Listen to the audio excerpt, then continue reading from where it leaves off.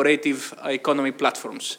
And I'm very happy to have with me some real experts in the field, and I'm looking forward for their talks and their ideas on the table. With alphabetical order, in my far right, we have Cristiano Codagnone, who is professor in Milan State University and Universitat Obertà de Catalunya. And he is also co-founder on Open Evidence, who has extensively wrote on this topic. We have Valerio Michele Di Stefano, professor of labor law in Catholic University of Louvain, who also spent many years in the International Labour Organization working exactly on this area. We have Irene Mandl, who is the head of employment unit in Eurofound and specializes, she has some interesting ongoing projects on this area of crowd employment.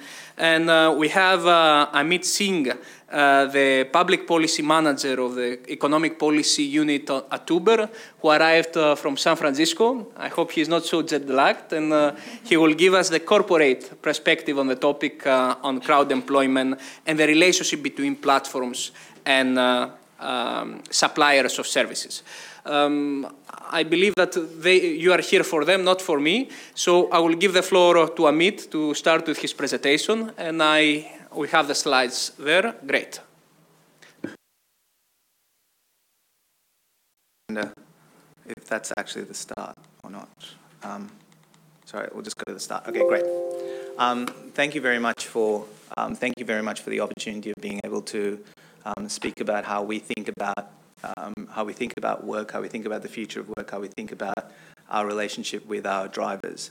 My name is Amit Singh. I work in the policy research group at Uber. It's a group that's based in San Francisco, and we do a lot of work in terms of investigating and thinking about our relationship with the drivers and riders and how we have impacts in terms of the way in which we think about work and its impacts on the labour market more generally. I'm also Australian, so I'm an Australian that lives and works in America. So I apologise profusely for my mangled accent at the start. If I spoke French, it would be worse. So you're in a better position than most people. What are we going to do this is the roadmap for the next 600 seconds in a sense. What I want to cover basically is the context for which we think about the relationship around work, around the nature of the work model that we use. I want to talk quickly about the way in which different actors in the collaborative economy, the gig economy, the on-demand economy, take your pick on labels, the different ways in which different actors in that space have different relationships to work, and how the diversity of that means that the way in which you think about those models or the way in which you think about that relationship is very different. I want to talk very quickly about the demand for flexible and independent work and the way in which that's been studied. I want to talk really quickly about the barriers to this type of work and the barriers towards trying to solve some of what we would typically call the social gap between, say, self-employment and independent work, and the way in which we've traditionally thought about work with all the social protections that it typically carries. I want to talk very quickly about ways in which we can work on reform to improve the nature of self-employment so that it accords with the way in which we think about the social model and the social contract, actions that companies in particular can take, and then why all of this is important through access. So I'll just fly through these very quickly. At a macro level, we know that work has been fragmenting and that there's been fissured work. Alan Kruger and Larry Katz have studied this in extensive detail on the rise of alternative work arrangements in the United States. We know that this has been the case in the UK as well, and we know that self-employment has been a factor in terms of the post-crisis, in terms of the response post-crisis. We know that restricted access to work has made it more challenging to get people that have been disconnected with the labour market back into the labour market, and that there are ways in which using flexible models or using platform-based models to give people access to economic opportunity has given people an opportunity to re-engage with the labour market. At a people level, we know that there's an income challenge and there's wage stagnation, and we know that a lot of the drivers, we know from our research that a lot of the drivers that engage in the platform engage for the purpose of gaining supplemental income in addition to other income sources, so that there is a role, that effectively there is a challenge in terms of income growth and the way in which people have been able to gain extra income. And we know that they are obviously challenges to modern life that have meant that work, or at least the traditional structure of work, has posed a challenge to the way in which people think about this. Now, when we talk about the challenges of modern life, what we mean here is we've got two retired generations. For the first time, we've got two retired generations alive at the same time. Most people have relationships where they have to care for their kids and care for their parents. And so the nature of work, the nature of traditional 9-to-5 work and its limitations have played a part in the way in which people make choices about how they might think about their work relationships. And then there's the model itself, right? So we know that the independent contractor model is not new. That has existed for a long time. And so the existence of collaborative economy companies exists within the context of that type of work. We also know that independent contracting in some instances has been problematic in the way in which it's been used in a downstream environment to outsource work, right? And so it's important to sort of put that in some context. And then finally, we know that independent contracting, in particular in the transportation industry, has existed for a long, long time. We often say that our work model, or at least Uber's work model, is the least innovative part about Uber. There's a lot of nice fandangle, fun things that it does, but actually the model itself is not particularly new. But there's ways in which we can improve it. Now, individuals don't get work in the same way. Now, the gig economy, collaborative economy platforms are different. They're labour platforms and they're capital platforms. Labour platforms is Uber, capital platforms is Airbnb, and the way in which people get income from that differs depending on the type of work that you do. So that's the most obvious difference. But there's also a difference in the way in which people get work, and so you can get work through scheduling software. And so if we look at this sort of form of scheduling software, it basically means that people that is the definition of one-way flexibility, or one-way kind of choice, where effectively the parameters that are determining when people get work are determined by an employer or a provider of work, and not by the individuals. This sort of exists in the normal economy itself, but it also means that people can make particular choices. The worst example of this is what they call in the United States the clopen shift, where people are allocated work to close a retail outlet usually, and then reopen it a few hours later, where basically they're not paid for the gap in between where they closed it and where they opened it, but they have to stay up because the gap between closing and opening is so short, right? This sort of kind of work has effectively meant that managers are effectively free to cause distress and all sorts of things to their workers, but there's nothing in return that workers can choose to do. It's also normal in the way in which you think about this in the gig economy, and there are other examples of companies that basically allocate shifts or allocate slots to the work that you do. So it's not an open platform in which people can operate. And it's a really important thing for us to think about the effect of non-exclusivity and the effect of an open platform. If you are in the business of thinking about how people might have open access to work, it has to be that people are able to access that work at any given point when they need it, and not be relegated to a particular class of worker just because of the time at which they arrived at the platform. That then leads to the way in which we think about work on Uber, right? And there's two parts of this that are really important. You can decide to go, the reason we show this picture so much is you can actually go online and offline at the touch of a button. It's about as simple as that. The way in which we think about the great strength of flexibility in our model, or the great strength of flexibility that comes from the type of work that we do, is that it's actually two-dimensional flexibility. And when we mean two-dimensional, we mean it operates at two levels, where there's flexibility not just for the platform in terms of when people come online and go offline, but also flexibility for the individual, where they have control over when they come online and when they go offline. But it's also that the flexibility operates at two levels, right? It operates at the ability to set your schedule, so you can decide that you are going to work on Monday, on Wednesday, and on Friday. But you can also decide on Wednesday morning, as you are ready to drive, that you can that your child is sick and you'd rather look after your child, or you might decide on Wednesday morning that you don't feel like it and you'd rather work on Thursday. And so it's not just the ability to set your schedule, it's the ability to vary it in real time that we think is the real strength. There's increasing demand for this type of work. We know this from studies that others have done, but in particular that McKinsey has done in terms of trying to size the market for people that are interested in these types of flexible options. We know that one in six people in traditional jobs have indicated an interest in becoming an independent worker, so being able to have the access to this flexibility. This flexibility has always, or this independent, self-employed kind of nature of work has always been available for people that are high-skilled and people that are high-skilled and highly paid. In fact, if you look at the 20 highest-paid professions in the United States, a vast majority, over 3/4 of them, generally fall into the category of self-employed or independent contractors. Generally speaking, this level of flexibility of being able to decide when you work and the ability to vary your work things has been available for a group of people, but it has not been available for the vast majority of people. And what the option of independent work on, say, enabled through an app or enabled through some sort of platform has allowed people to do is basically give that access to more and more people. We know that this model is particularly popular. Part of it is through, we know this partly through our surveys, through surveys in the United States, in Great Britain and France, but also here in Belgium. And we know that in most cases, it's the rates of responses to the ability to choose your own eyes and to be your own boss are very, very high.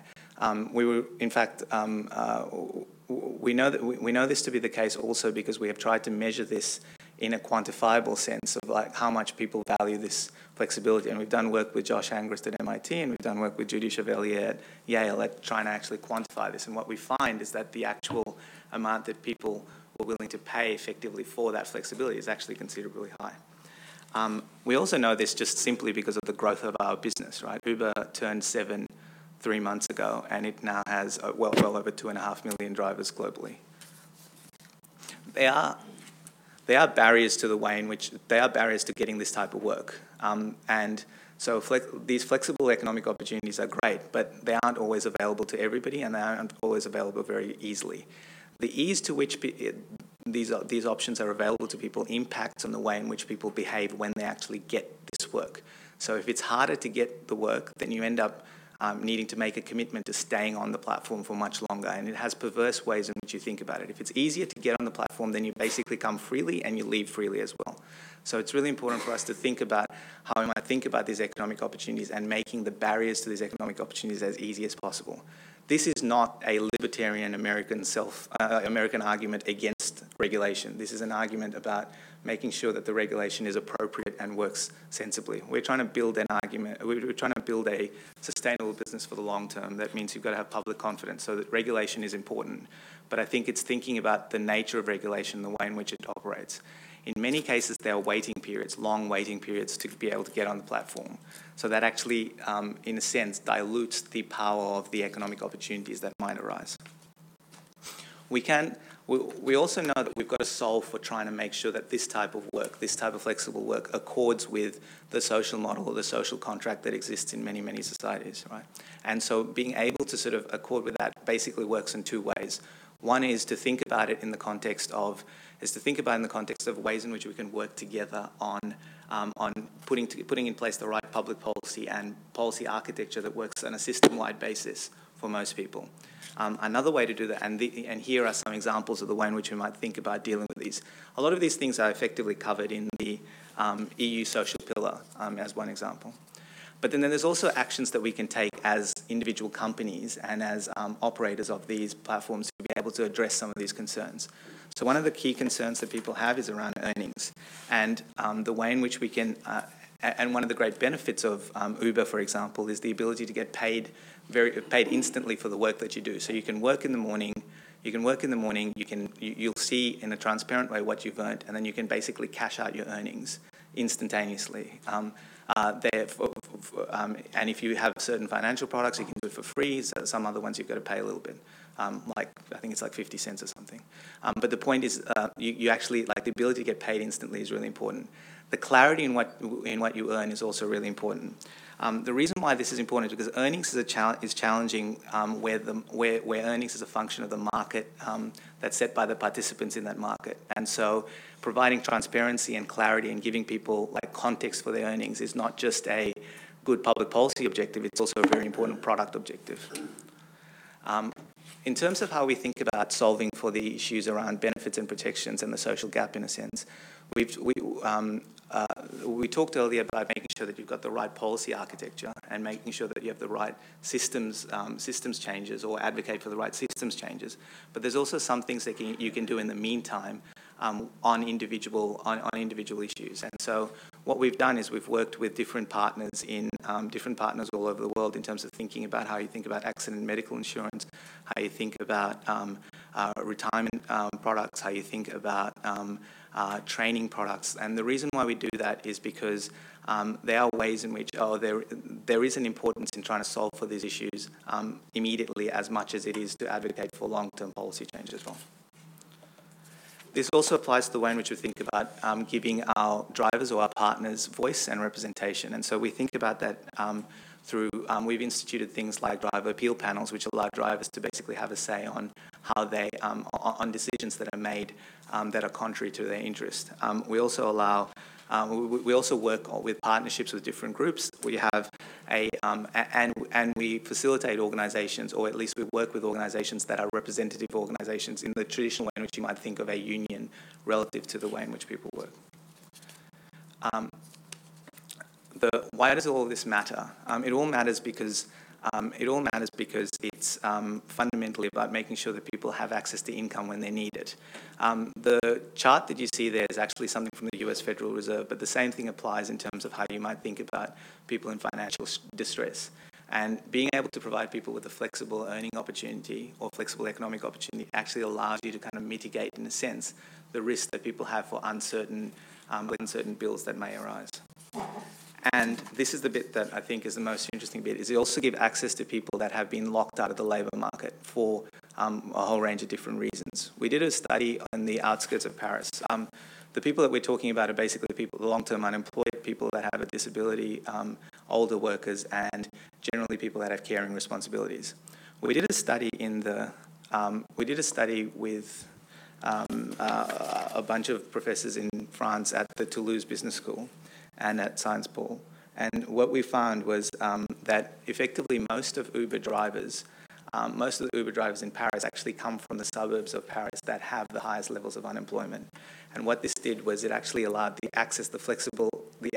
open access to flexible earning opportunity actually created this opportunity. So in summary, what we wanted to cover was that basically app-based work should be seen in a larger context. The models are very different across the collaborative economy. Independent, flexible work is in demand. There are barriers to being able to get that independent work through regulation, through occupational licensing, through the way in which the time it might take you to get onto one of these platforms. There's ways in which we can work together on systemic reform that is important for securing the social model consistent with this type of flexible work that works for people. There are actions that companies should take and can take now, and we are in the process of doing that. We are limited in a sense by the actions that you can take because of the nature of the legal systems that underpin that. And in order to, and all of this is important because what it does is it provides access to people to an earning opportunity in the event of an unexpected bill, but also to people that have been disenfranchised or disconnected with the labour force. That's it. Thanks so much, Amit. I think it was very interesting to see the business model of Uber and how it fits with drivers and the relationship with them, the impact. But also some of the points you mentioned could have also a more general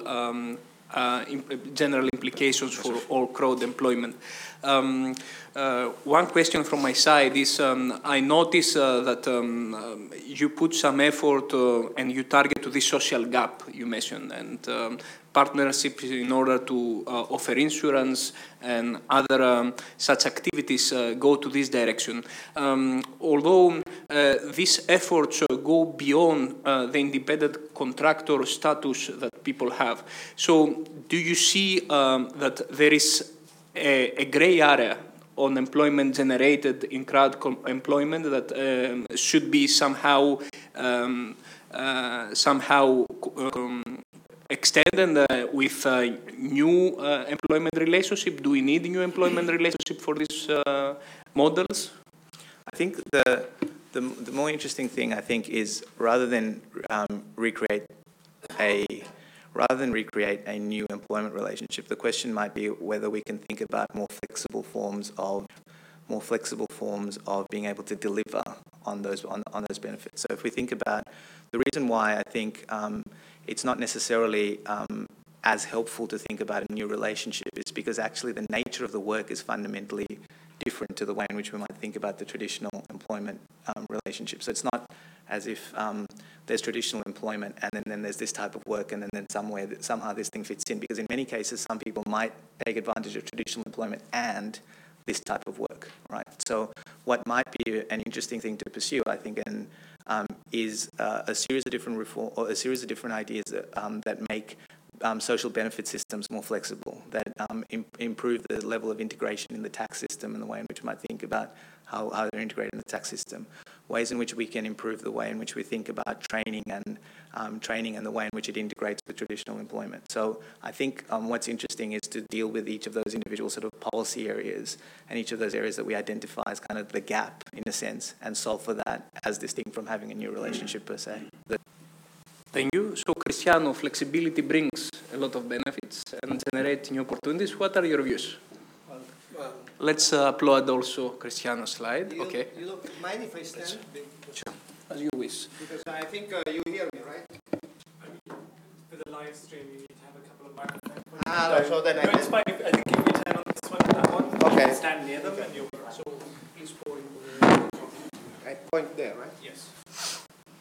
Okay, so I have done almost all my work has been inspired by deconstructing rhetorical loaded arguments and contrasting them with a few little empirical evidence that exists. So I will never use the word cloud employment, gig economy, etc., etc. I treat this market for what they are. They are digital labor market, two-sided market, and you read that is a marketplace for non-standard and contingent form of work. For me, the fact that it's digital makes no difference from other non-standard form of work. The services are of different nature. Some are just bare labor, others use some asset. And it's exchange for money, so I don't consider this competition winning prizes. And the allocation of labor and money is determined by collection of buyer and sellers. Okay, this comes from the two-sided market literature in economics.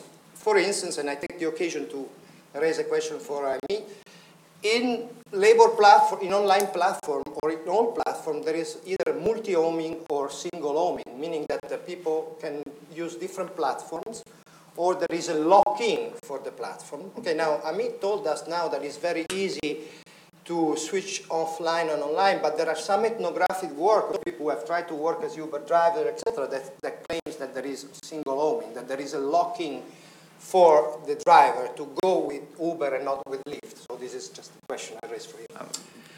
So I have a few main skipping points, and then if I have more time, I'll just expand. So I have deconstructed rhetorical discourses against empirical evidence, and somehow there is this rhetoric of disruption. Are these platforms so innovative, or are they thriving on regulatory arbitrage and regulatory capture, if you know what I mean? Regulatory arbitrage is when there is a lack of legislation and you can extract some profit from this lack of legislation. And regulatory capture is when only especially the Commission or other public institutions have a ear only for some interest. Uber, Airbnb can be considered as concentrated interest group, using Olson distinction, but they've been very gifted in framing, lobbying as framing, and enlisting diffuse interest, like consumers, to their as allies. When in Milan the judge forbid Uber, there was a lot of normal people writing in Facebook and Twitter in support of Uber. But the question is that as far as a normal researcher is concerned, we have not enough empirical evidence. Because, and I don't want to be provocative, but there are some embedded researchers who have access to the data of Airbnb and Uber. They publish reports, but these reports are never published in a peer-reviewed journal. Because to be published in a peer-reviewed journal, you have to go under the scrutiny of peer review. So you have to put your data available to everyone. And I think that platform may benefit, because if we have the real data and we are able to demonstrate that the benefits of the platform are higher than the social cost, then we will all be sure. But let me be skeptical about the reports that especially former Obama administration members who wrote for Uber or for Airbnb, because if I cannot, like San Tommaso, if I cannot check the data and the methodology by which this data are being produced, as a scholar, I will not trust the results. So there is a need of having more access for every researcher to this data, and not only for some specific consultant or academic who have used this data. But most of these reports have not been published in peer-reviewed journal, because in peer-reviewed journal you have to share your data, but if you don't share your data, you cannot go through the scrutiny. So in a way, my critique to the Commission and to other national organizations is that they are deciding on the basis of a lack of evidence, and I think that to some extent evidence-based policy is turning into policy-based evidence-making, so evidence that just supports the policy decision. Okay? So there are myths and facts. The first myth is that in the 50s, when the first temporary agent emerged in the US, they were saying that this was just something to do for bored housewives, that they just wanted to kill the time. These things reoccur now, saying that the digital labor market are for flexers, students, staying-at-home parents, and retirees. It's not true. There is evidence. There are for some people, this is a full-time job. And there is also evidence that there is not so much for some people. There are some surveys done in Europe that people do a portfolio of activities. They work in different platforms, working 10, 12 hours a day. So it's not conclusive evidence. We don't know to what extent people just use some free time or just work full-time. But it's not conclusive. You cannot conclude that this is simply the natural way in which our flexible society organizes work. We will do a survey for DG Employment now in 10 European countries on all non-standard form of work. We will find out what they do, what is their work history, and we will do a behavioral experiment to understand if these people want in the future protection, what is their willingness to pay social protection, whether they do hyperbolic discounting, so they have a present bias. They want all the money now and don't think about the future. And I hope that with this survey that should be finished by mid-November, we will have some more evidence on this issue. The other myth is that this is an online meritocracy bringing a flat world. The few experimental and quasi-experimental studies that have been done mostly with data from Upwork and freelancer, etc., show that these markets are full of inefficiencies still. For instance, there are some ethnic hiring within this labor market. So it's not true that digitalization erases all this bias and heuristics. For instance, there is a study showing that, ceteris paribus, so same level of education, an engineer woman is less likely to get that job than an engineer man, even in an online platform, because there is a tendency to give women stereotypically female work and to give men stereotypically female work. So it means that, of course, they bring some efficiency to these markets, but they are still full of friction. And if any of you study labor economics, that was what the author had forecasted, that there are some high bandwidth information. When you see face-to-face a person, you choose that a platform cannot convey. So these are at least the three things that we can debunk as myth. It's not true. There will be some students that do it for pin money, but a lot of people do it for their real income. These markets are not still so efficient. Third, there is a little bit of autonomy and flexibility, but there are also people who work full-time on this platform. And of course, there is not social protection so far, but I was very nicely surprised by what I heard about Uber, because I think these are new developments I didn't find in the literature.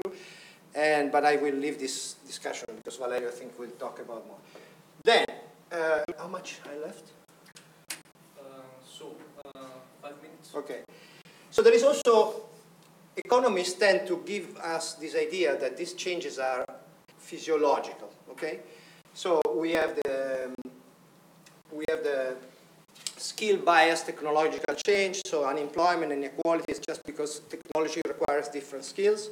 And then you have the routine technical bias change, saying that there are some tasks that can be more easily routinized than others, okay? And so that the computerization and robotization will swipe away jobs that are in the middle. So there will be left a lot of jobs very high skilled and a lot of jobs that are manual, that cannot be computerized, and there will be a hollow up in the middle, so losing. But is this true? I mean, if you look historically, technological change has been much more marked between 1950 and 1970 than it's been so far. There is no correlation in the long term between technological change and unemployment inequality over the long term, meaning from 1950 until today.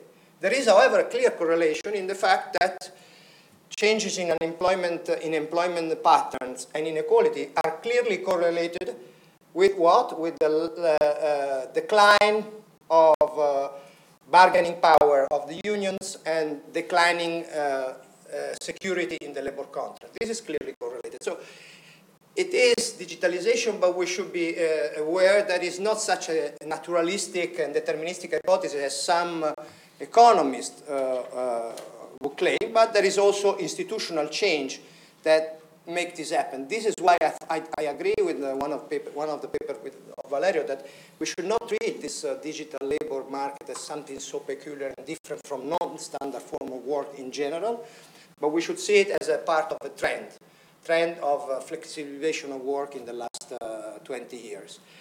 So concluding, the policy question is, what are the possible implications of this new digital labor market for employment and wage? Do they create new jobs or simply crowd out existing ones? Are they a source of income integration for the underemployment, or are they instead pushing wage down? Because if you can employ someone from New York, you employ someone who works, I don't know, in Russia or Ukraine, of course the wages are different, and what you pay there is very good, but this will bring down the wages of your independent contractor in the US. So these are the kind of implications. The second implication is, do they justify regulatory intervention? If yes, in what areas? Taxation, liability, insurance, social protection. And then, of course, what can be the cost of curbing innovation? Imagine that there is a regulation. The cost, someone, I think, Aguio calculated that if all the independent contractors will make employee, cost for this platform would go up of 30%, and some of this platform may go out of the market. So what are the costs of regulating if you curb innovation, but what are the social costs that you will pay in the long run from the public budget if all these people in 20, 30 years will have no social protection? And finally, for Europe, what is the dangers of fragmentation to the digital single market, because different member states are adopting different solutions, and the collaborative economy communication is just a broad declaration by the European Union. Now, the question is that for answering all this, we still do not have enough empirical evidence. What we are in the condition that we epistemologically is called of epistemic uncertainty, where your measurements are not good, your models are underspecified, and you have a lot of unobservable variables. So there is a lot of research yet to be done to conclude, and most of the debate is rhetorical so far. Thank you. Thank you very much, Cristiano. I'm sure Amit will want to comment, but I suggest to go one round of all the panelists to hear the reviews, and then we'll go to the active discussion. One question for you, Cristiano. You talked also, you posed as an open question the cost of carbon innovation through probably regulatory intervention. But Amit also mentioned that in some markets, like the ride sharing, there are also barriers to entry. So probably we have extensive regulation in some parts of the market. Do you see this also as an element that we should look in order to incentivize more entry? More entry for individual or more entry for platform? For individuals, and consequently that may have implications also for entry of platforms, right? Well, I believe that as far as we create a level playing field, both for platform and for individuals to really have more choices, possibility of multi-homing with different platforms, so reduce lock-in, then this platform will never represent a threat to competition, no? For instance, like maybe Google and the others. So I think also in that respect, I didn't study that part. It was something new today that I heard from Amin about this barrier to entry. But the question is that for what regulating the labor part may represent a very high cost for this platform, and maybe the business model will not be viable. So the policymaker have to balance between the cost of regulating and the cost of not regulating, because of in the future there will be many people that will have no social protection. So it's a matter of balancing without any bias on one side or the other. Thank you. I will turn to you, Irene, now. So we heard flexibility and the benefits can bring to the market. We heard about the lack of evidence to answer some important questions. We heard about some open questions about the challenges and potential the inefficiencies, as Cristiano mentioned. What is your view on the topic, and what does your research so far show? Okay, thank you. Well, probably uncommon for a researcher, I won't bring you now slides and research results and research findings. My intention for now this introductory statement is more to give some pointers for thought and some impetus for the discussion later on. So the starting point for us as Eurofound to deal with this topic, being an EU agency with the mandate to provide information and research for policymakers at both European level and at national level, we were following policy debate, and we heard there is a lot going on, a lot of discussions about new forms of world, new world of work, new trends, the future of work, and similar topics. And our impression was different people talk about different things using the same connotations or the other way around. So what we wanted to do is a kind of a baseline mapping of what is really happening at a kind of a higher level on emerging employment trends. So what is either really popping up new on European labor markets or what has already been there but of increasing importance. And in the framework of that, that's a study that we did about 2.5 years ago, which we call the New Forms of Employment.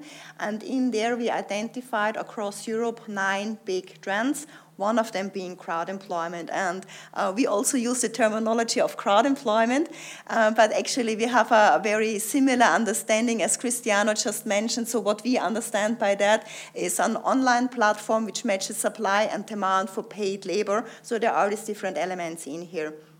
If you now compare the crowd employment to the other trends that we identify, it is somewhat unique, but then on the other hand, it shares certain elements with some of the other forms. So also here, what Cristiano already touched upon, these elements of flexibility, we see that popping up as an emerging trend with other types of employment forms realizing at European labor markets. Another element is the relevance, the importance of modern technology facilitating this new employment form. A third element would be that in contrast to traditional employment relationships where you have an employer and an employee, or you have a client and a self-employed or a freelancer, with this employment form you have a third party involved because you have the platform, you have the client, and you have the worker. But also that crowd employment is not the only of these new employment forms that we see this trend. And as a last element, what we see is not only with crowd employment, but also with other types of new employment trends, that you can start questioning the concept of a job. So what is a job if you understand it as a bundle of tasks that has to be fulfilled by a certain person? So what we see is a kind of a fragmentation or casualization of a certain bundle of tasks into individual jobs or tasks, whatever you want to call it, which are then kind of split up between different workers, and there is somebody in the middle, the client, the employer, however you want to call it, which then kind of accumulates the different inputs into one. I would also agree to the point we do not yet have enough evidence. Notably, policymakers are always interested in data, in statistics, which regarding crowd employment currently results in a situation that there are some surveys done, which are, again, somewhat fragmented, somewhat limited. So you see some surveys done on a specific platform or in a specific country with different methodologies. So at the end, at European level at least, not to talk about more globally, you cannot really say how big the phenomenon is. And if you compare these different researches that are available, they come to some quite differences in their findings. So there are some studies which tell us crowd employees are 0.4% of the whole populations. There are other surveys which tell us it's up to 20%. And this can well be related to differences across the countries, but more probably it's related to methodological approaches. Who is asked, what is the terminology? Now we come back to that again. So at some stage it is important to give it a definition, and also how it is asked for. Because notably with an employment form like crowd employment, it makes a big difference if you ask the respondent, have you ever done crowd employment, or do you do it regularly, or have you done it last week? So that's where we have the big differences here. Nevertheless, overall, what we can say, if you compare crowd employment to the overall labor market, certainly at this moment, at least in Europe, it is a comparatively small phenomenon. We have a rather low share of people who are doing crowd employment and an even lower share who really do it as a main income source. But I wouldn't scale it down from just this data. This is available not only because of this data limitations that we have, but also what I think we need to take into account with an employment form like crowd employment is the growth that we can see in the last couple of years and the potentials that you can derive from them. So even if currently it might be still a small phenomenon, if you take then other surveys on, for example, crowd employment platforms which are more established, which have a longer tradition, you can really see there the bigger number of people involved, and notably also here a huge number of workers, or a big share of workers who really do that as their main income source. On top of that, what you can see, or what we think you can see on the market, is an increasing heterogeneity of how crowd employment can be used. So when we started our crowd employment research about 4 or 5 years ago, it was mainly about micro tasks, the Amazon Mechanical Turk type of things. So really click here, do this, take my photo type of work. Nowadays, what you see is not only in terms of the scale of the tasks, a big heterogeneity, but overall you can classify these type of employment by various factors. So that can relate to the skills that needs to be involved, who is the initiator, what is the matching project, is the work done locally or physically, or rather in a virtual sphere, price setting mechanism, the organization, the ownership, the business model of the platforms. So it really becomes more and more heterogeneous. What we currently try to do is to come up with some kind of typology and classification. And for that, what we're doing is we collect elements of how you could differentiate crowd employment. And we are somewhere at around 15 different elements, which have then their sub-elements, their manifestations, and how you could understand that is for a specific type of crowd employment, you would pick from all of these 15 elements one manifestation, which means at least in theory, you have thousands of different types of crowd employment, which in practice are not yet there. You see some dominance of specific forms, which currently, again, is probably a rather limited number, but I think that clearly shows what the potential it could be used for if the labor market, the society, the clients, the users, the workers become more accustomed to it, and it becomes a more standard type of employment form. So why is it now important? Why should we bother about it? We are a labor market research institute, so for us it's more about working conditions, employment conditions that are related to that, notably in comparison with what we call the traditional types of employment, the non-standard, the atypical types of employment, and now we have the new forms of employment like crowd employment. And because it is a new type of organizing work, at the end it has different implications on working and employment relations. There were some keywords already mentioned like flexibility, autonomy, I guess the most important aspects also in terms of job stability, employment stability, income stability, social protection was mentioned earlier on. So those are all elements that we should take care of, and it might be good to take care about them as long as the phenomenon still is in a scale that we can kind of understand and handle it, rather than before it grows and it is kind of too late before really doing something. And also for that, I think it is important to bear in mind this at least perceived heterogeneity of crowd employment. I think it's not fair enough anymore to say crowd employment offers flexibility and crowd employment is bad in terms of any other of the working conditions. I think we have to be more specific and talk about the individual types of crowd employment, because if you are a Uber driver, you have completely different working conditions and employment conditions than if you are a translator who does something in the online individual market.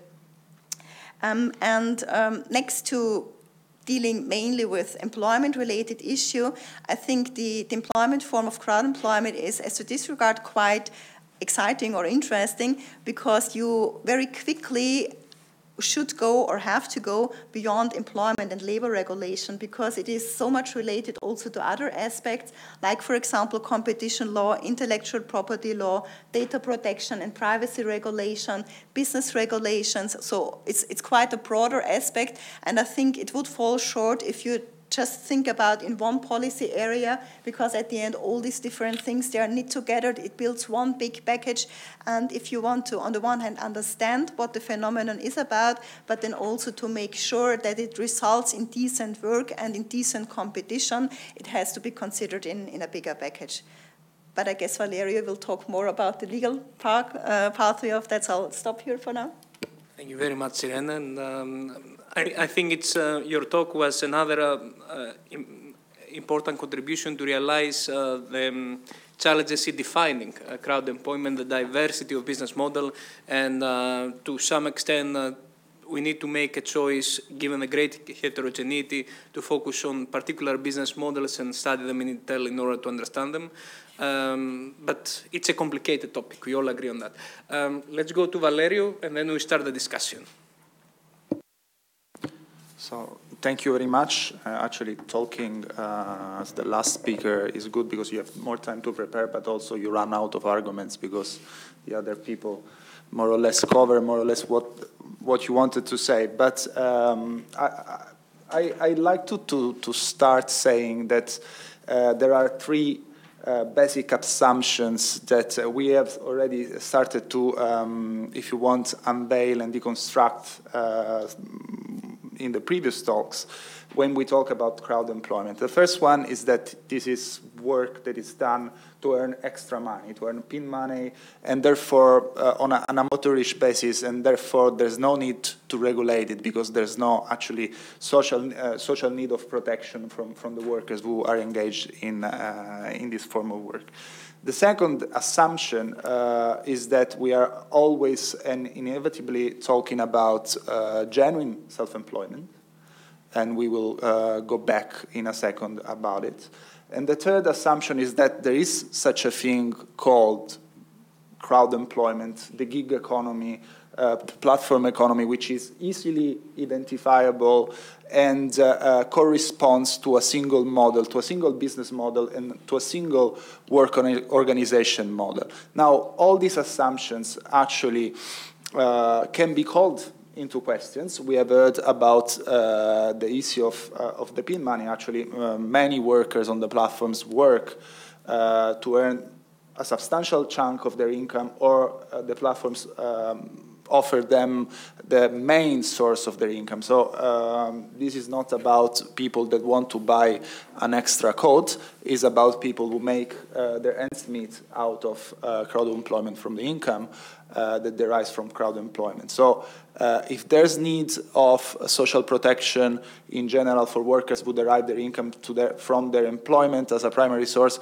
there's also a need of social protection for these workers. Now, it doesn't mean that we need to apply the very same regulations all across let's call it crowd employment or platform economy, but it means that we need to take a very good amount of attention to the issue of social protection. And the second thing about self-employment, again, I totally agree with all the previous speakers. There is not a platform which is alike other platforms. We need to go on a case-by-case basis and analyze what the business model and the work organization model are. There are platforms that genuinely work with self-employed people, and there's no doubt about it. There are other platforms who exert some form of managerial prerogative, so intervene in the provision of the service by, for instance, setting out standards of quality, asking people to wear certain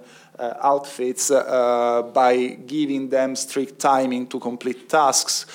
When you are online, for instance, working online, we think of people doing that completely freely, but actually there are platforms that take screenshots of what you're doing at the very moment you're doing it, so to show to the client who pays by the hour or the minute that you are actually working on at that amount of time. So imagine you are going on to check your Facebook because you want, I mean, everybody does it in regular employment as well. And if you are caught in the wrong moment, you risk of being penalized because somebody is taking screenshots without you knowing that. A very large amount of the platform put in place rating systems, review systems that are also used to discipline the workers. So if you fall beyond a certain average, you might be excluded from the platforms, you might be prevented from joining the platform. And this is a way some courts have found around Europe and the US also of disciplining the workers in a way that is quite alike what traditional employers will do. I talked about the flexibility of getting on and off on tap, and this is true for Uber, but for other platforms this is not true. In other cases you need to give your availability in advance and then you need to stick to the availability you got, otherwise you get penalized, you get outshifted, or you get not called in the future. So as I said, we need to look beyond the labels and to look at the very individual cases. And on a case-by-case basis, we need to analyze whether in some forms of crowd employment, of platform work, whatever label we want to use, there's actually a level of intervention in the provision of the service that amounts to the control that traditional employers exert. Because in that case, the way of leveling the playing field is to apply employment protection to these people. There's no need and no actual argument to say that they should be treated in a different way only because they work for a platform and because the platform uses digital devices. Because normally the technology that you use doesn't have an impact on the employment classification and your access or not to labor protection. And finally, but we already actually talked about it, there is no homogeneity. Every platform is different from one another, but also crowd employment, platform work is not a new phenomenon in itself and is not a detached phenomenon from the rest of the reality. Cristiano and Irene have made the points that we need to look at a broader phenomenon of the growth of non-standard forms of employment, of new forms of employment. In many cases, we have instances of casual work, which is quite similar to platform work. So Eurofound, under the guidance of Irene, in 2015 published a seminal report on new forms of employment that also addressed casual work, and I really encourage you to have a look at the report. The ILO has published a big report on non-standard forms of employment that examines also the gig economy in the framework of broader trends. It is true that the 9-to-5 job for the same employer, directly hired by the very employer, it's actually being flanked by other forms of employment. That doesn't mean that the standard employment relationship has not anything anymore to say, but we need to look at this phenomenon from a broader perspective, analyzing what the trends are in the labor market in general. And in many cases, platform work amounts to a form of casual labor rather than a form of genuine self-employment. And finally, if we want to talk about regulation, of course we can engage in a discussion on what form of regulation can be useful for these forms of work. And as Cristiano said, we need to know more, because we need to know more about the needs of these people. We don't want over-regulation.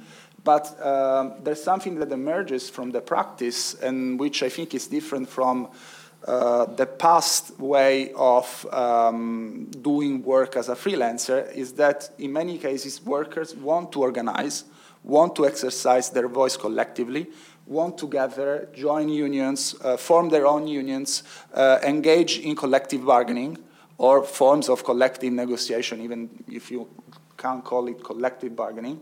And actually, freedom of association and collective bargaining are fundamental rights that should be open to anyone, irrespective of their employment status. So we can talk about what protection should be afforded to employees, workers, self-employed people, but there's at least one thing that we shouldn't do, and it is preventing people that want to get collectively together to better their working condition from doing it for other regulatory obstacles, such as competition law and things of the sort. Thank you very much, Valerio. So I think it's good to give you the opportunity to react to each other's comments. I wanted just to make two general questions for all of you. The first one is about the lack of evidence that some of you pointed out. First of all, if this is we all agree on that, all the panelists, and what could we do about that, and what is the role of platforms in this, the future of providing more evidence? Would that be viable and open access to evidence and data?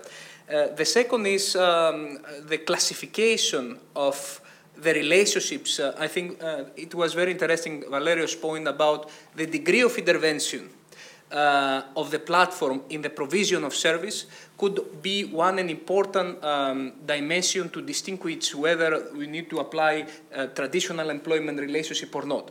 Do you all agree on that, and to what extent? But of course, feel free to comment to each other positions and remarks. Who wants to start? Amit, you want to go first? Sure. I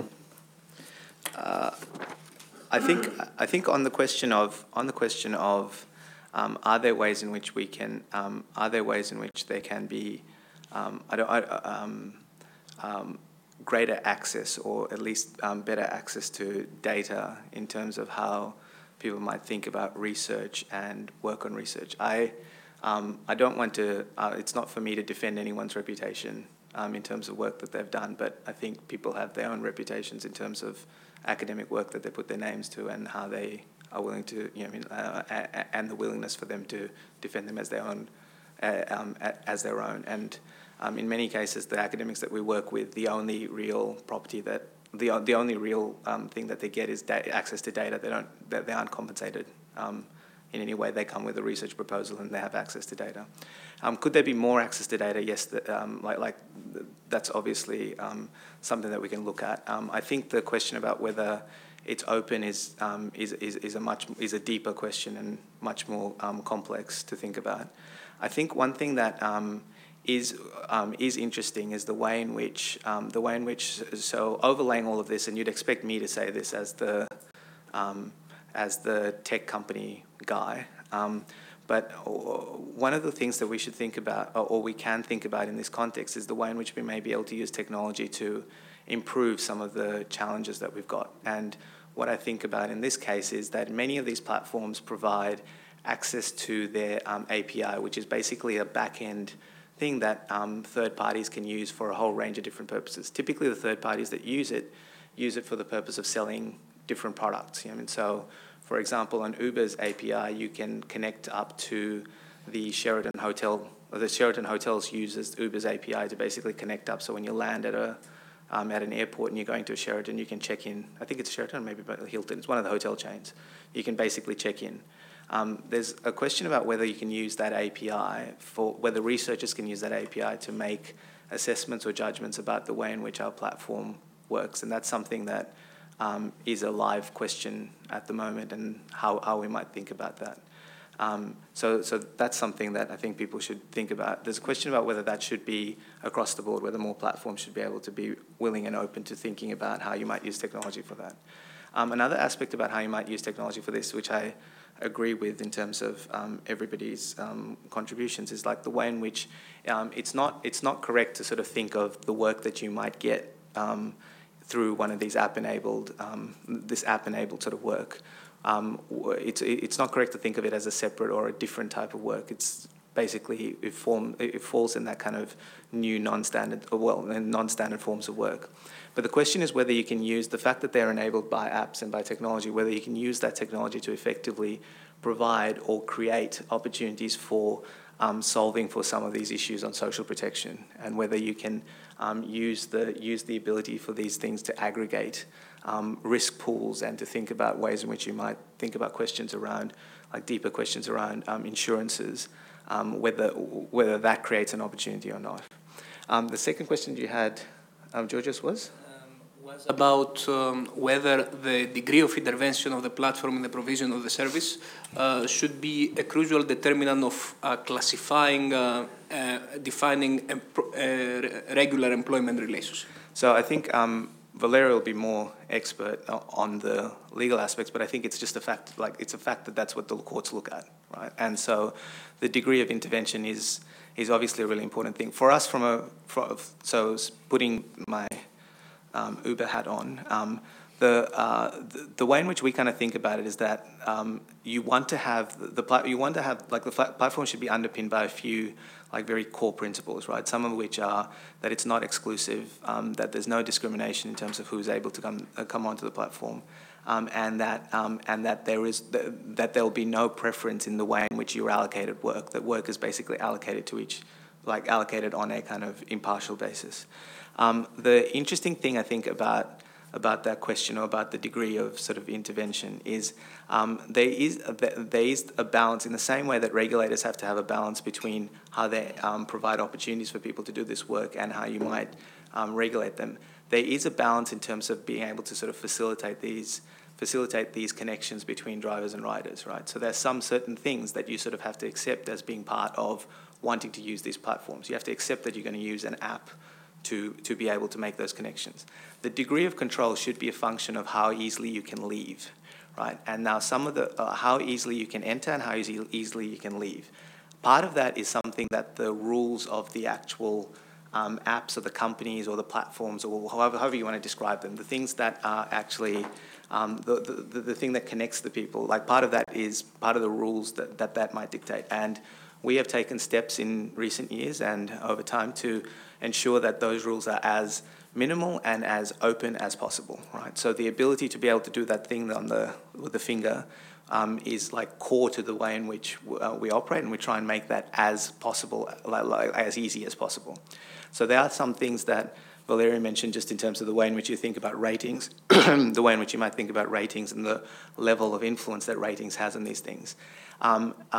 Ratings is also an important feature for determining things like questions around service and other things, right? But its influence is outsized. It is not as influential in making those choices. But we've made decisions in recent years to make sure that it doesn't have an outsized feature. So I guess what I'm trying to say is I take the point that those things have in the past in some platforms been used as a way in which to exert control, but they're not in any kind of meaningful way in ours. But the point around should you think about the level of control, the level of sort of influence as a way of determining that fact? I think that's obviously a very key point. I should also say that just on the question of whether people do it as pin money or not. So I said that the platforms have a degree to which they can influence the on and off thing, and we have to minimize that as much as we can, because minimizing it is in our interest. But there's also governments and regulatory environments also have an influence on how much you do that on and off stuff. And that's because of how much core investment or time that you need to take to get on these platforms.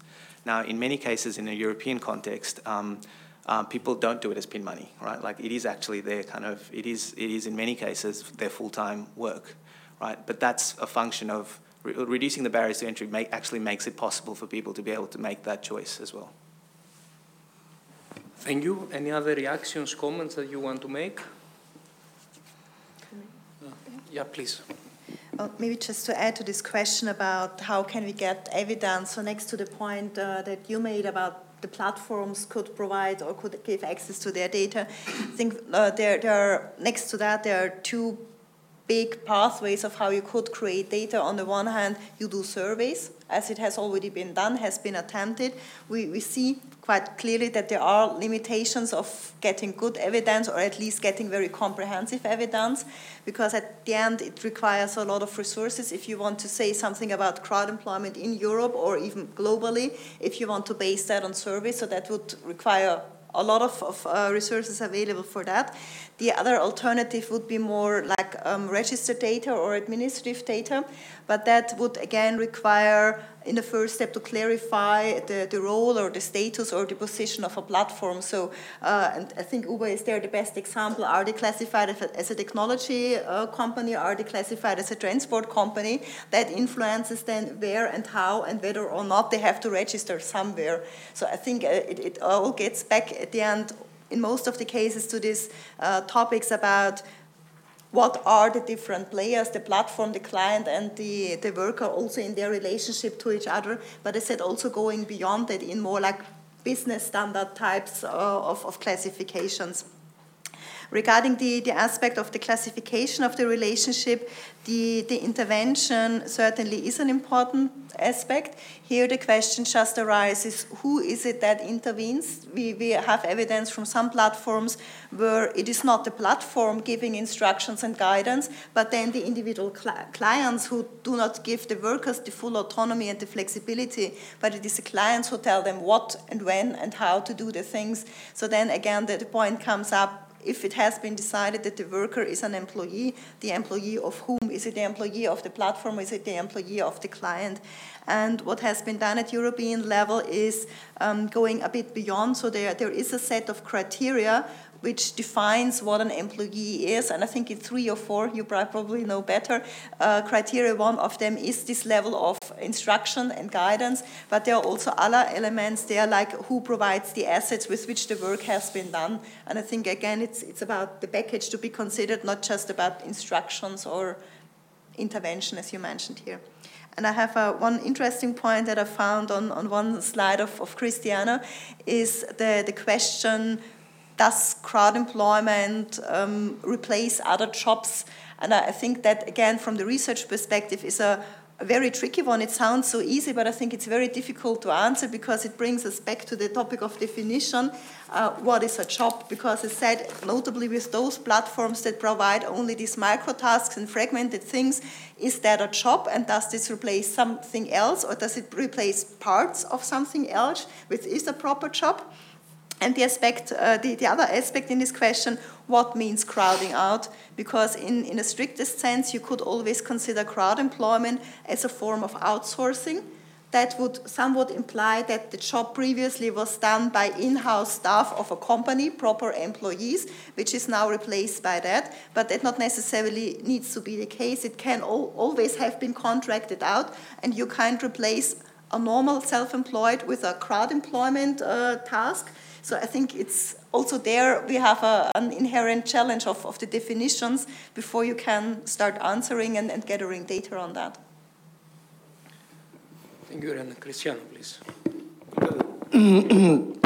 I think that there is a possibility to see if these platforms are further contributing to the retraction of the firm and to giving a source. I think there was a survey done by Elano Desk with the employers, and at least 20% of them say that if there was not a platform, they would have hired a full-time. So this is a substitution of a regular job.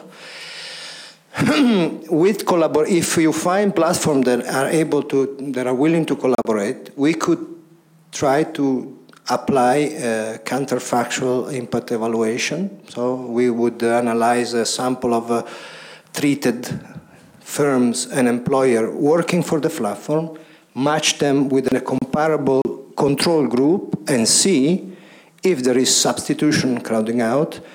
Obviously, in order to do this, you have to find a platform willing to contribute. I think there are plenty of methods. The survey are based on self-report, whereas some, at least Upwork has been very nice with researchers, and researchers have done experiments in Upwork showing, for instance, the inefficiency, the discrimination. So I think the access to, but obviously understand that these data are confidential commercial data, et cetera, et cetera. So in a way, platforms have the rights not to give access unless the commissioner for competition asks, and then they have to give everything to her. But I mean, so it would be better to give it to researchers, or researchers show that things are not so bad. And let's talk. But on the difference of business model, I tend to agree and disagree with Rene and Valerio in the sense of, obviously, from a regulatory and legal perspective, you have to look at the details. But as an economist, for me, a typology has to be 2 by 2, and I want to understand whether this trend goes in the direction of routinization, computerization. So for me, it's just manual and analytical and high skill and low skill. These are the 4 types I see. Then there may be nuances in there, but from an economist perspective and the trends that you want to see, I think these are the 4 types. And going into much nuances would prevent theorize and getting conclusion. The last things I want to say, because I'm not a lawyer, about the status of employment and self-employment. I see a trend that occurs also in other fields. Politicians and policymakers have abdicated their role to the judge. It's the judge who are deciding this issue everywhere. And about control, there is someone who claims that from market to hierarchy, now we're going to algocracy. So the rule and power of the algorithm. As Valerio said, there are some platforms where if you are paid by the hour, you have to enter a system that control how many strokes and minutes you do. This, for me, is the highest form of, not even Frederick Taylor and Taylorism have thought about this sorts of control. So it's like the famous movie by Charlie Chaplin, so I think this is real control. Valerio, please.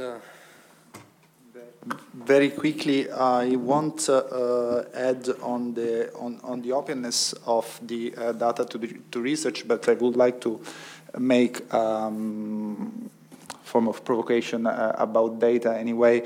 Ratings and reviews are very important to workers as well. Workers in some platforms use these ratings to get more clients. So if you are if you have very good ratings, you have more opportunities in the platforms. And one of the problems is also with the captures from platforms of those ratings, because normally platforms consider those ratings are proprietary. And if you move from one platform, from platform A to platform B, you can't bring your data with yourself. So there are lock-in effects that I think should be taken care of. At the very least, if we want to consider these people as self-employed, if these people are self-employed, the rating is their main form of capital, much more important than the tools they use to fix whatever they do. So this is also another thing that we should also think about when we talk about openness and data. And the other thing, very quickly, direction and control is the main criteria of determining who is an employee and who is not in all jurisdictions in the world. Then you have some corollary criteria. Irene mentioned the ownership of the capitals, the tool, etc. But the main criteria is normally direction and control. Then, for instance, in the European Court of Justice jurisprudence, they also consider, of course, remuneration. If you're not remunerated, you cannot be an employee, and non-marginality of your work. But direction is normally a very core element of determining who is an employee and then have access to employment protection, and who's not, and therefore is left outside those protections. Thank you, Valerio. And with this, I would like to open the floor for questions to the panelists. We have some minutes for that. Please identify firstly yourself, and then we collect the question. The gentleman there first. We will collect 3-4 questions, and we'll answer collectively, okay? Please. Thank you. I'm Nico Keppens from the European Commission, DEFCO, so the Development Cooperation. So my question is a little bit linked to this. The European Commission has started the External Investment Fund program in order to invest in third countries, in Africa in particular, to have more jobs there. Your opinion about, would it be a good thing to start crowd employment or to promote crowd employment in those economies? It would help, perhaps. There is this digitalization efforts also in those countries, and it would perhaps also fill the gap, as you mentioned, Mr. Codagnone, between the high-skilled and the manual work. Then linked to this, what is the link between crowd employment and the unconditional basic income? Would those two be working together in order to get crowd employment, to give it more success? Thank you. Thank you very much. There was a question there, please, and then I'll go there. Yes, my name is Wolfgang Kowalski from the ETUC. I have a question to Cristiano first. I was quite astonished that you say there is no evidence, but you are doing research for DG Ample. On what is this research based? And the second question to Amit. You know, there is a lot of discussions about the access to data, sharing knowledge, etc. I don't quite understand. You want to be transparent and cooperative and everything, but you don't give any access to data to the scientific community, which is not a business competitor. I understand that you don't want to give access to other platforms, but I think in the long run you have to give access. So why not doing the first step yourself before you are being forced? And we as trade unions, we are actually running a research among crowd workers, which is extremely difficult. But inside normal companies, it would be quite easy. We can do research in any company where we are present. It's not possible with Uber and other companies. Do you think this is justified? Thank you. And, let's go there for... Bernadette Segol, I'm a European trade union expert. First, a comment. I don't think anybody in this room or amongst my friends or relatives would encourage their kid to say that their future is in crowd employment. We have to be realistic about that. That the society wants high-skilled people. We encourage our children to develop their skills, but we don't tell them, look, the future is crowd employment. We would tell them, you have to do something if you haven't done anything good, but it's not the positive way we look at the future for our children. My question is this going to reduce inequalities? And I think it is a central question because I think disruption, social disruption that we witness in Europe, but also in America, so far as I know, is very dangerous. Inequalities have gone up, and I can't see that inequalities would be reduced unless you have proper social protection, which, unlike in the US, is given by solidarity, social solidarity in Europe. So how can you... if we agree that inequalities have to be reduced, could we use crowd employment to do that? And what would crowd employment have to change to achieve that? Thank you. Yeah, Cristiano. Let me. I have a quick question about DG employment. Yeah. Well, first, maybe my statement should be qualified. It's not that there is no evidence, it's the evidence is scant and inconclusive. The things we're doing for employment is we are gathering new evidence. So we just launched, we will design a survey about this form of work, and we will do primary work on the field, and maybe there's some new evidence.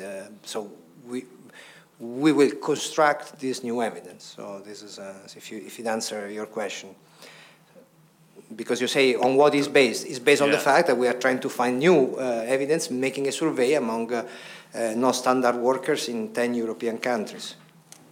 Do you get access to platform? No, data? no. Okay. We don't get access to platform. We will do a representative sample from the population. So, and obviously we have the problem that the prevalence of these people is small, and so we will have a smaller number. The question about development countries. Again, here I don't know if this crowd employment can help bridge the gap between low skill and high skill, and also the question of there about our kids. We must be careful because we still don't know. But if you are a top-level engineer or software engineer or architect, you are very highly qualified, and if you use Upwork, you can work from Milano and work for someone in New York. So in that case, it's not something that I would not wish for my kids, in the sense that this is a high qualified job. The matter is how much of these true freelance are there, or how much we don't. I would not be able to answer whether this phenomenon help creative individual to be their own entrepreneurs and they like to do it, or to what extent these are people that have not found a better job and they have to do this. I mean, honestly, I wouldn't have the data to conclude. Obviously, about inequality, the only things that is pretty statistically proven is that in most of this labor platform, instead of having a long tail, you have a star effect. 20% of the contractors get 80% of the job. So by itself, this creates more inequality because the jobs are not, they have not a long tail, but they are very concentrated. So this is just a small answer. I mean, there was a direct question, and then you can comment on the others. So I don't think it's right to say that we don't give access to data, right? And we don't give access to data to the scientific community. The question is how is that sort of access to data facilitated? Like 2 months ago, a bunch of colleagues from my team attended the National Bureau of Economic Research's summer sessions in Boston, right? In that summer session, there were 5 academic papers written by academics from NYU, UCLA, Yale, Princeton, other universities. There were 5 academic papers that were, or five discussions based on draft academic papers that were basically facilitated on the back of data that was shared, like on the back of Uber data, right? So I don't think it's correct to say that we don't share data. The other thing that we also do, which is unique amongst most tech companies, is we also have a platform called Movement. What it is basically it's not on work-related data, but it is on transportation data, right? And so what Movement is it's basically a platform that releases open data on all the cities in which, well, on most of the cities. It's not live in every city because there just isn't enough data in some of these cities. But it basically is an open platform for policymakers and for public policy professionals, city planners, people that are interested in the way in which cities function, that they can basically use this platform to get data about how those cities perform. So I don't think it's I challenge the characterization that we don't share any data. Could we do that in a better way? I'm open to as always, we're open to thinking about how we might do that. Could we use different methods in which we share that data? Because at the moment it's basically very traditional. We have a researcher is interested in a particular topic, has a particular proposal. They come to us. We think, We evaluate whether whether we have the data to be able to do it, whether it would be an interesting topic, and then it goes from there. Could this be done in a different way?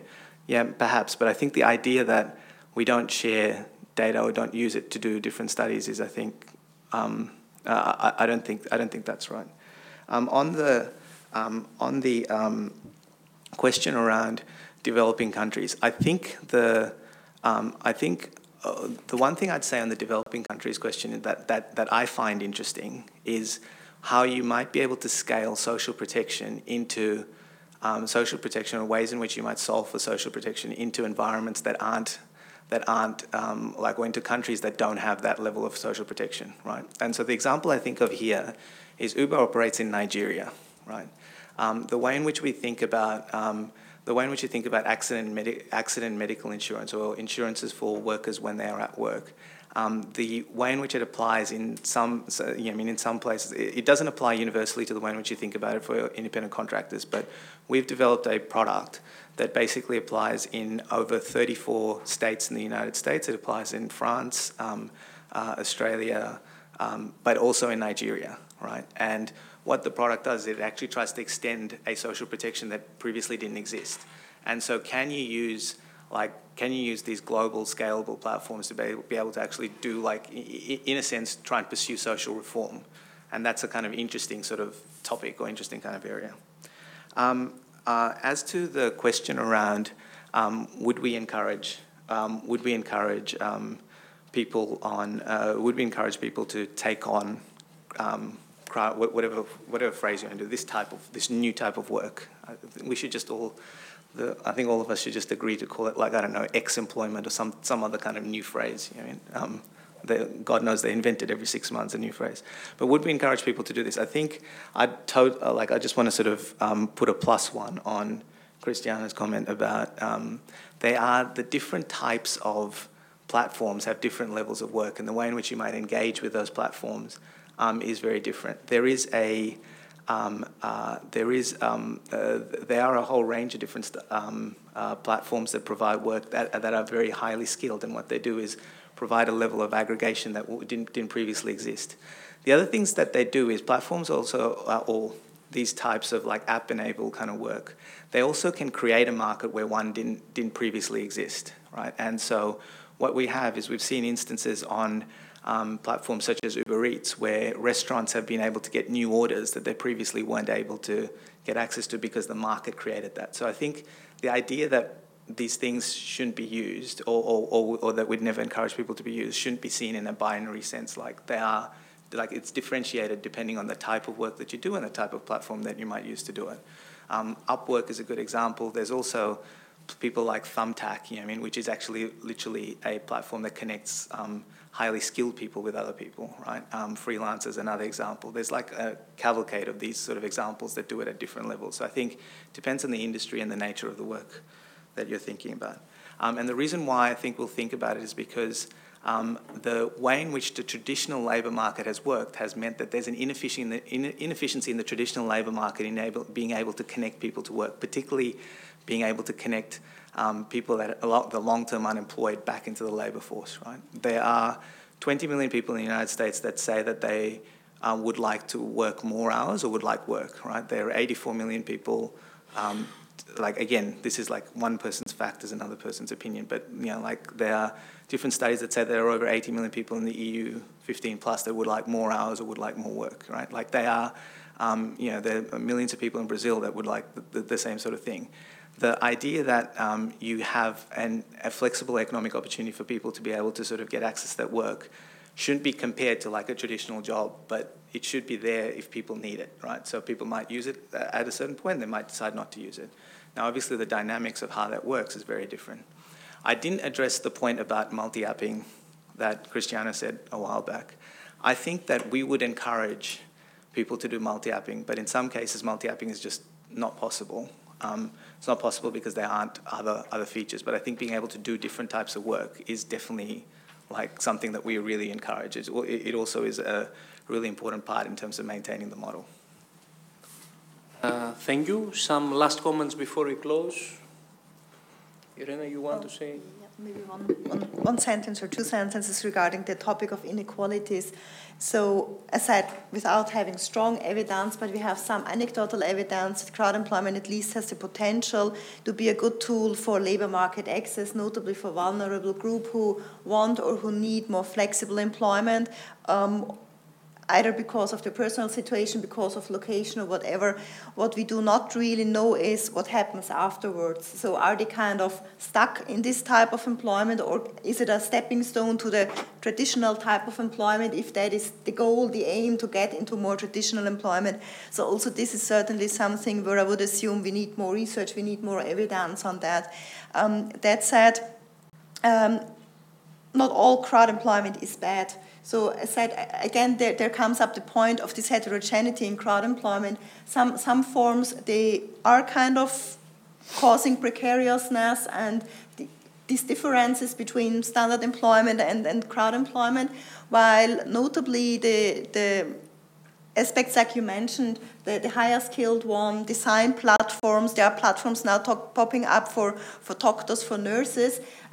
There you might not necessarily see a difference between standard employment and crowd employment. I think what needs to be ensured in order to avoid inequalities between a person employed through crowd employment and a person employed through standard employment is that you make sure that if they're doing the same job, they have the same conditions for employment, for working conditions, social protection, everything that is related to that. So I think it's not so much inherent in the concept of crowd employment, it's more than about the operational implementation, how it is done. And what we see there are developments going in this direction by platforms themselves coming up with code of conduct to treat people well, to make sure that they have good conditions. And on the other hand, also kind of representative bodies coming up to trying to be a collective voice for them, so that there is some kind of leveling out of these aspects. Thank you. Valerio, the last comments of the session. Very quickly on developing countries. Well, I think yes, it could be an option to examine, but not if that means that we go there and do crowd employment because we can pay them less than 1 cent per hour, because that's what normally happens when we crowdsource work to the south of the world. And in terms of developing the economies, my ILO colleagues Umarani and Janine have done studies on the demographics of the people that crowd work from India on the Amazon Mechanical Turk. 90% of them are college educated or more. And I don't know if in terms of development economics, it's a good thing that all these well-educated people spend their time in a career that actually doesn't have gives much opportunity of career growth. Of course, as Cristiano says, we need to distinguish between different forms of crowd employment. In some cases that could be a great opportunity, but it depends on what kind of crowd employment we want to export there. Just one final statement. Anyway, the question I always ask myself is, are there younger people less interested in permanent jobs, and maybe we are thinking old-fashioned? But then I thought, every year, hundreds of thousands of European young people apply to EPSO competition to get a full-time and lifetime job in the Commission, despite Brussels weather. So it means that they like a full-time job. Thank you very much. So I think it's time to enjoy this weather that Cristiano mentioned. Let's thank honestly the panelists for being here and sharing their views with us. Thank you so much for being here. And I wish you, to all of you,